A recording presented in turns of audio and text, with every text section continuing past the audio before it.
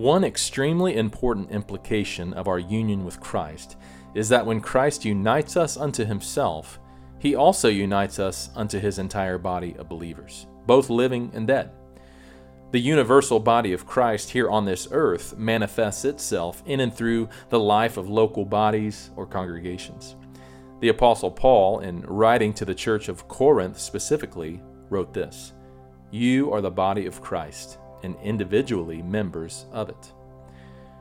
When considering how local bodies of Christ have been united to him and to one another, we must first remember that local congregations must submit to Jesus Christ, who is the head of all local bodies.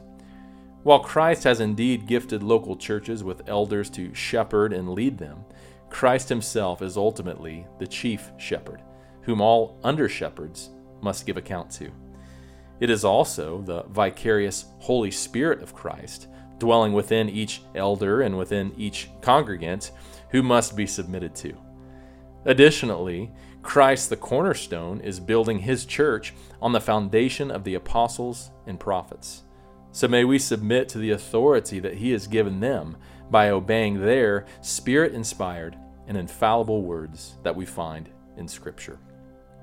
And then lastly, may local bodies of Christ commit to consistently gathering with and edifying one another. The writer of Hebrews implores those who have been united to Christ to consider how to stir one another to love and good works, not neglecting to meet together as is the habit of some, but encouraging one another, and all the more as you see the day drawing near. Christ dwells within each believer by his Spirit, and by his Spirit he blesses each believer with gifts that are to be used to serve and to edify one another. With each day that passes, the day of our culminating union with Christ is closer than it was before. We praise God for that.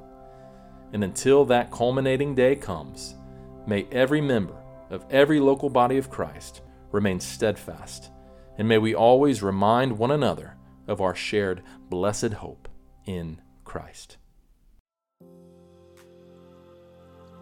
Thanks for listening to Daily Union, where our simple aim is to encourage others in Christ.